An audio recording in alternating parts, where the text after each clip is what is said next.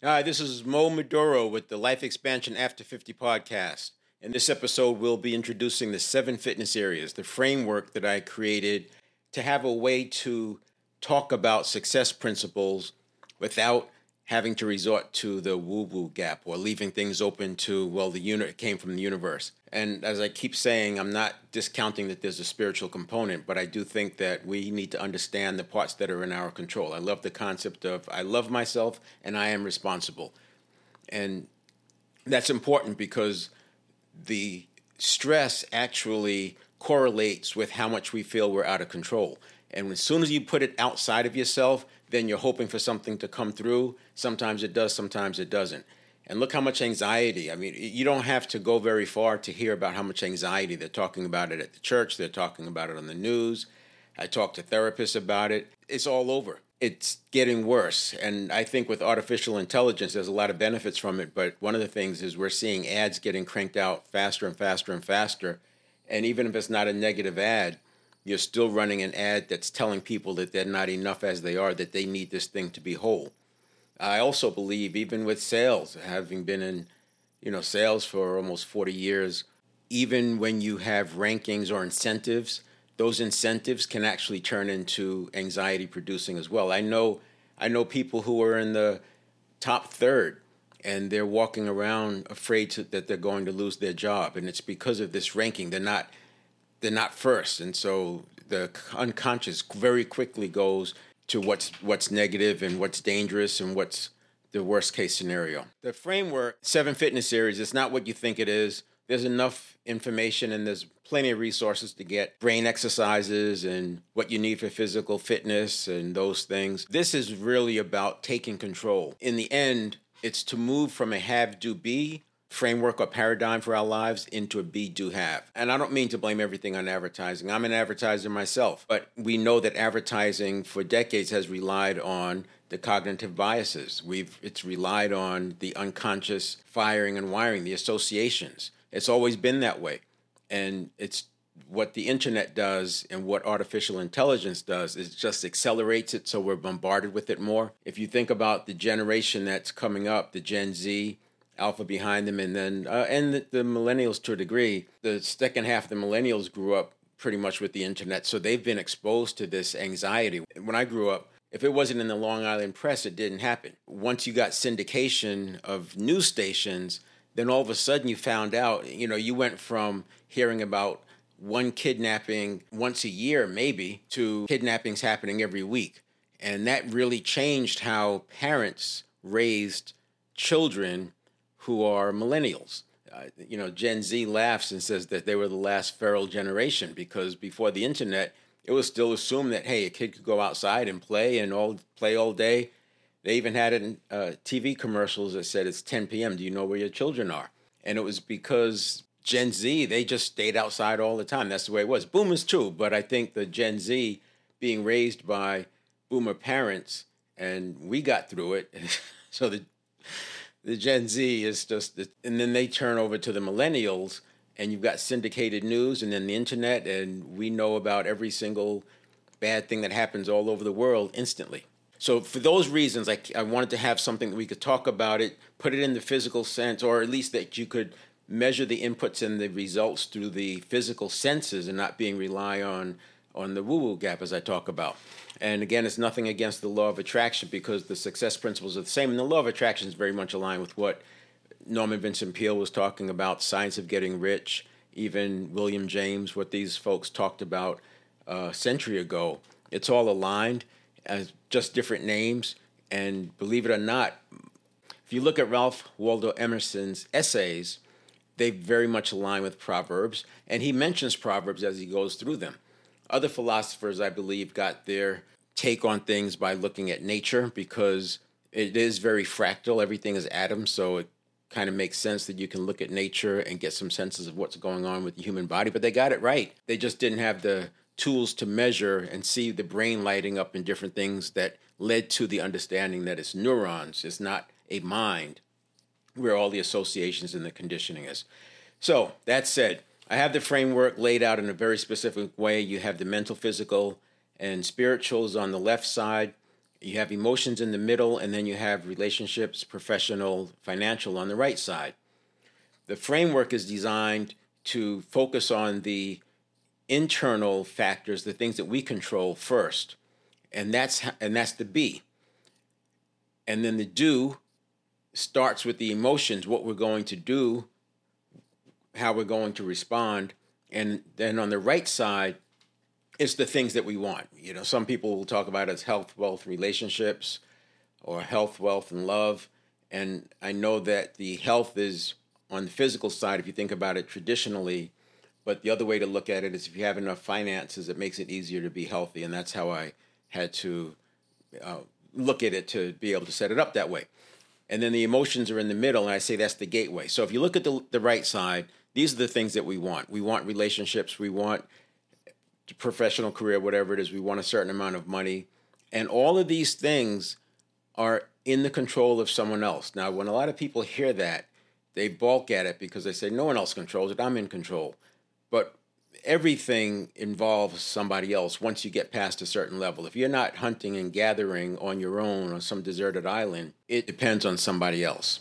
And you could argue that a financial trader doesn't rely on anybody else, but there is another trader on the other side of that trade. There is someone else, and we could split hairs. The point is that on the left side, which is what we control, and the middle, which is what we control, and then by doing that in the proper way, we can then have as much as we want on the right side. So I'm going to go through that. So the first one we have is the mental. And the end of this, again, is transformation, living above the line, self-actualization, taking control of your life, designing a life that you'll be happy to live, and designing it in such a way or with a framework and strategies that you actually believe that what you've designed will come to pass. And that's a big part of why I wanted to do this, to build some certainty that with the right inputs, you can get the outputs, and that if you're not getting it, it's because you've chosen to not pursue. And I'll spend more time at a high level when you start thinking about what it is that you can do. We already talked about breaking down the woo-woo barrier. We didn't talk about fear of failure and worrying about our self-image. But it's an interesting thing when you, and I use the word fractal a lot because you can look at how our cells behave and it's very much the way we behave. You can look at how the neurons behave and it's very much the way a mob behaves. Lots of similarities. And so a cell, and I'm not a biologist, I'm not a scientist, I get this from reading, and a lot of this you can find in The Biology of Belief by Bruce Lipton. I think he's the one who really started this revolution because he discovered some things about cells back in the 60s, and he's been on a mission trying to convince the medical community of his findings, and he's gotten some traction, but it's taken a long time. It's taken decades.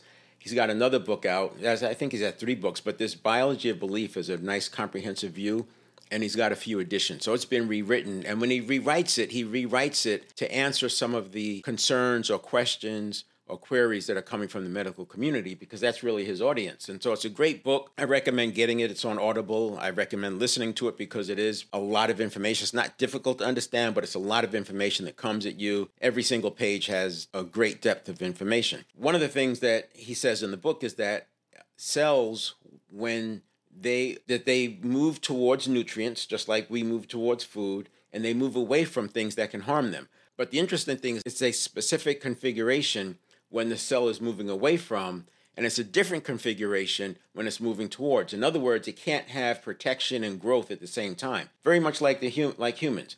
We can't have 2 thoughts in our mind at the same time. A lot of multitaskers will like to debate that. But I think there's enough empirical evidence out there that says you can switch back and forth, but you're only thinking about one thing at a time. You've all heard this thing, you can't have fear and faith. They don't exist at the same time. It's why when you smile, the fear goes away. And if you take it further, the more time we could spend in positivity, the less time we're spending in fear. And the less time we're spending in fear, the less negativity we have going on. And Bruce Lipton also talks about how we create our internal environment. And because gene expression changes with our internal environment, that's important because we can literally make ourselves sick. So on the left side, we have mental, physical, and spiritual. It starts with the mind. I look at the mind as the first line of defense. This is where we get to make a choice.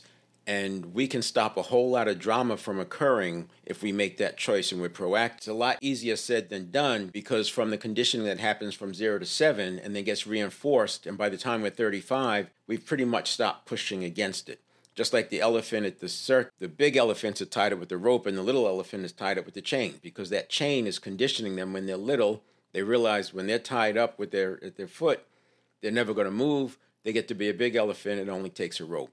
And so we're kind of the same way by the time we're 35 for most of us, or I should say for a lot of us, that by the time we're 35, all we're doing is playing out that same program over and over and over. You've heard me talk about this in previous episodes. So the conscious mind is where we get to make the choice. The next one is the physical. Now, this one is really took some work, because as much as I want to talk about it in the context of the neurons as being part of the physical body, which they are, right? If a person dies, their body's there, the brain is there, the nervous system is still here on earth, the mind and the spirit are gone. But because the unconscious has been called a mind for so long, it's very difficult for people to grasp that. So we talk about the physical in the sense of the internal environment and epigenetics, and the neuroplasticity is also happening in the physical area. But we understand that the conscious mind is being impacted by the unconscious. So it does kind of straddle both of those.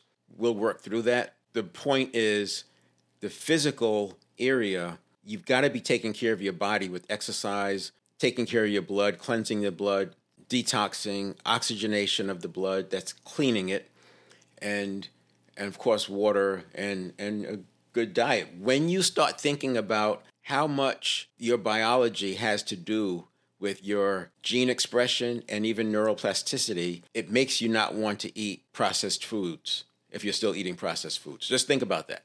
Everything that we are taking in, and by the way, the brain is roughly uses 20% of our metabolism, and just to run our body is 80%.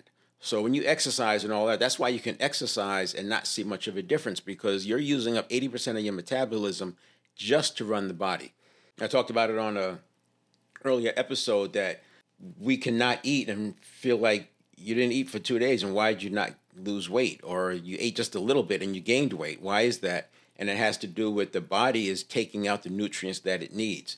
So the better you eat, there's going to be a better match between what you're eating and what the body needs. So now we've got the physical part. We've got to take care of what we put in our body, because our neuroplasticity, gene expression, epigenetics, all of that relies on it. We can go even further. Now, I'm not going to really talk about energetics, because that gets into less of what you can see with feel in touch with the senses in terms of inputs and outputs. But there's a lot of momentum in the modality of energetics, and it makes sense. And the way Bruce Lipton talks about it is the biologists have embraced, some of them have embraced quantum mechanics, quantum physics. And what that has enabled them to do is start looking at the impact of atoms. Because up until then, if you don't accept quantum mechanics, then you're not looking at the behavior of atoms in the context of this conversation. The last one on the left side is spiritual. And I don't want to talk about this in a religious context at all. I've said, it doesn't matter what you believe, we can have this conversation, because whether you believe in a God or not, whether you're affiliated with your religion or not, it doesn't matter. The spiritual side I'm talking about here is the part you control. Most of us have an innate sense of what's right and wrong, and we also can be aware of when we're doing right or wrong, and we can be aware that we're doing something wrong, and yet we're still continuing to do it, and we can even be aware that we're aware that we're aware that we're doing something wrong, and we're aware that we're not stopping it, and we continue to move forward. This is why I go back to the mind being that first line of defense. The mind has the opportunity to intervene. Challenges, the body has been running the program for so long, and 95%, remember, of the time, is the unconscious running the show. And so what's keeping us doing that thing that we said we're not going to do? And I said right and wrong. It could just be something, you're eating a piece of candy and you said you wouldn't, or you're smoking an extra cigarette, whatever it is. The unconscious has been running the show for so long and running out the same program that the conscious mind is literally fighting against the conditioning. Conditioning and beliefs will always win over willpower. And the conscious mind is trying to use willpower, and that's one of the reasons for this framework, because willpower does not have the strength or the stick-to-itiveness that's needed to overcome the unconscious. It's going to lose every time because all the unconscious has to do is wait till the day goes on a little bit. You lose emotional energy and the willpower can't handle it. We know that willpower wanes with decision. They call it decision fatigue, but it's also your willpower that wanes. So on the spiritual side, it's about what you do, what you choose to do. And this left side gets to what I call the powerful present moment. The powerful present moment is the combination of purity of thought, purity of mind, and the consciousness, which is assumed to be pure. Consciousness is one of those things that really there's not much agreement on it being how you explain it. But I like to, just for sake of a conversation, say, well, you know that you can be aware that you're aware. You're aware that you're listening to this, and now you're aware that you're thinking about listening to this podcast right now. And you can keep going. I can do that 10 or 15 times of you're aware that you are aware that you are aware. Somewhere in that awareness in my mind lies the explanation of consciousness for the sake of this conversation. There are things that you can do on the spiritual side, obviously, things like yoga, meditation, breathing, mindfulness. But that spiritual side, that spiritual area, is what enables us to have a buffer between the conscious and the unconscious. And that buffer is what enables us to start taking control with the conscious mind, wresting that control back from the unconscious. Running the show 95% of the time, that's a lot. And so there's a lot of work there. So then you got the middle. The middle is emotions. In her book, Dr. Joan Rosenberg makes it very clear that emotions were never meant to be dwelled upon or ruminated about. When you do that, the emotion gets stored. Emotions were just meant to be fleeting, 90 seconds. You have the RAIN model, recognize the emotion, and you acknowledge that it's there, and you recognize it. You literally acknowledge, and you don't try to suppress it. You accept it. And Joan Rosenberg talks about riding the wave, as that rush of the emotion. And then you have the I is investigate. What am I supposed to learn from it? That's what emotions are doing. They're telling us something. So we learn from it. And then the end is nurture, self-care, breathing, deep breathing, but just to get back into a calm state. But what happens is we're reminded the emotion over and over and over. And so it gets stuck. And then it becomes a feeling, and then it becomes a stored memory. And once it's a stored memory, your unconscious can bring it up in a moment's notice. And that's the challenge. So emotions become the gateway to the right side. The left side is what we control. That's the B, who we're going to become. The middle is the emotions. That's the gateway to the right side, because if you get hijacked, you're not going to have a good right side. You're going to be flying off the handle with people. You're going to be screaming at people. We've all seen images of those police stops where, unfortunately, people end up getting shot sometimes, and you can see the emotion and how that person is in a fear mode, which is why they end up emptying a clip sometimes, and there's not even a gun involved. So that's just an example, maybe a poor example of emotions, how easy it can hijack. But also emotions are powerful, right? That's where the fuel comes from. The passion comes from there. So we want to learn how to modulate the emotion. On the way to becoming a neurochange practitioner, I learned this, that because I was one to suppress emotions, I thought that was pretty cool because I didn't have to worry about anxiety and all that. But what I learned is that you don't get to suppress them on just one side.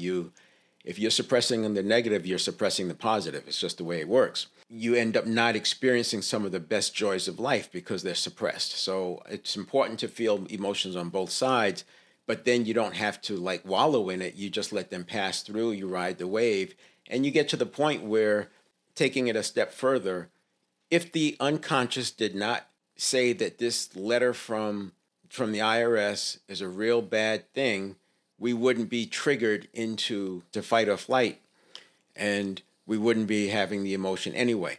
So rather than worrying about suppressing the emotion, I think it's more important to look at things like priming, what's going on with priming in the unconscious, and also retraining the unconscious to not look at everything as potentially scary. I'm not going to spend a lot of time on the relationship, professional, and financial, because that's your life design. And if you do the left side right, then you'll have that right side design. I will say this, relationship is about service. The more people you help get what they want, the more likely you're going to have what you want. And then that service is distributed or delivered through a profession. And to the degree that you're serving mankind and humanity, you're rewarded, and that reward turns into financial. But you do it from a be, do, have standpoint. That's why I have financial last, because when you do this to go after finances, you see the corruption and nefarious activities that can occur. But when you do it from the be, do, have side, The financial part is a natural outgrowth of it. So we're going to get into each one of these a little bit more in depth, but I want you to have that framework, and we'll talk to you in the next episode.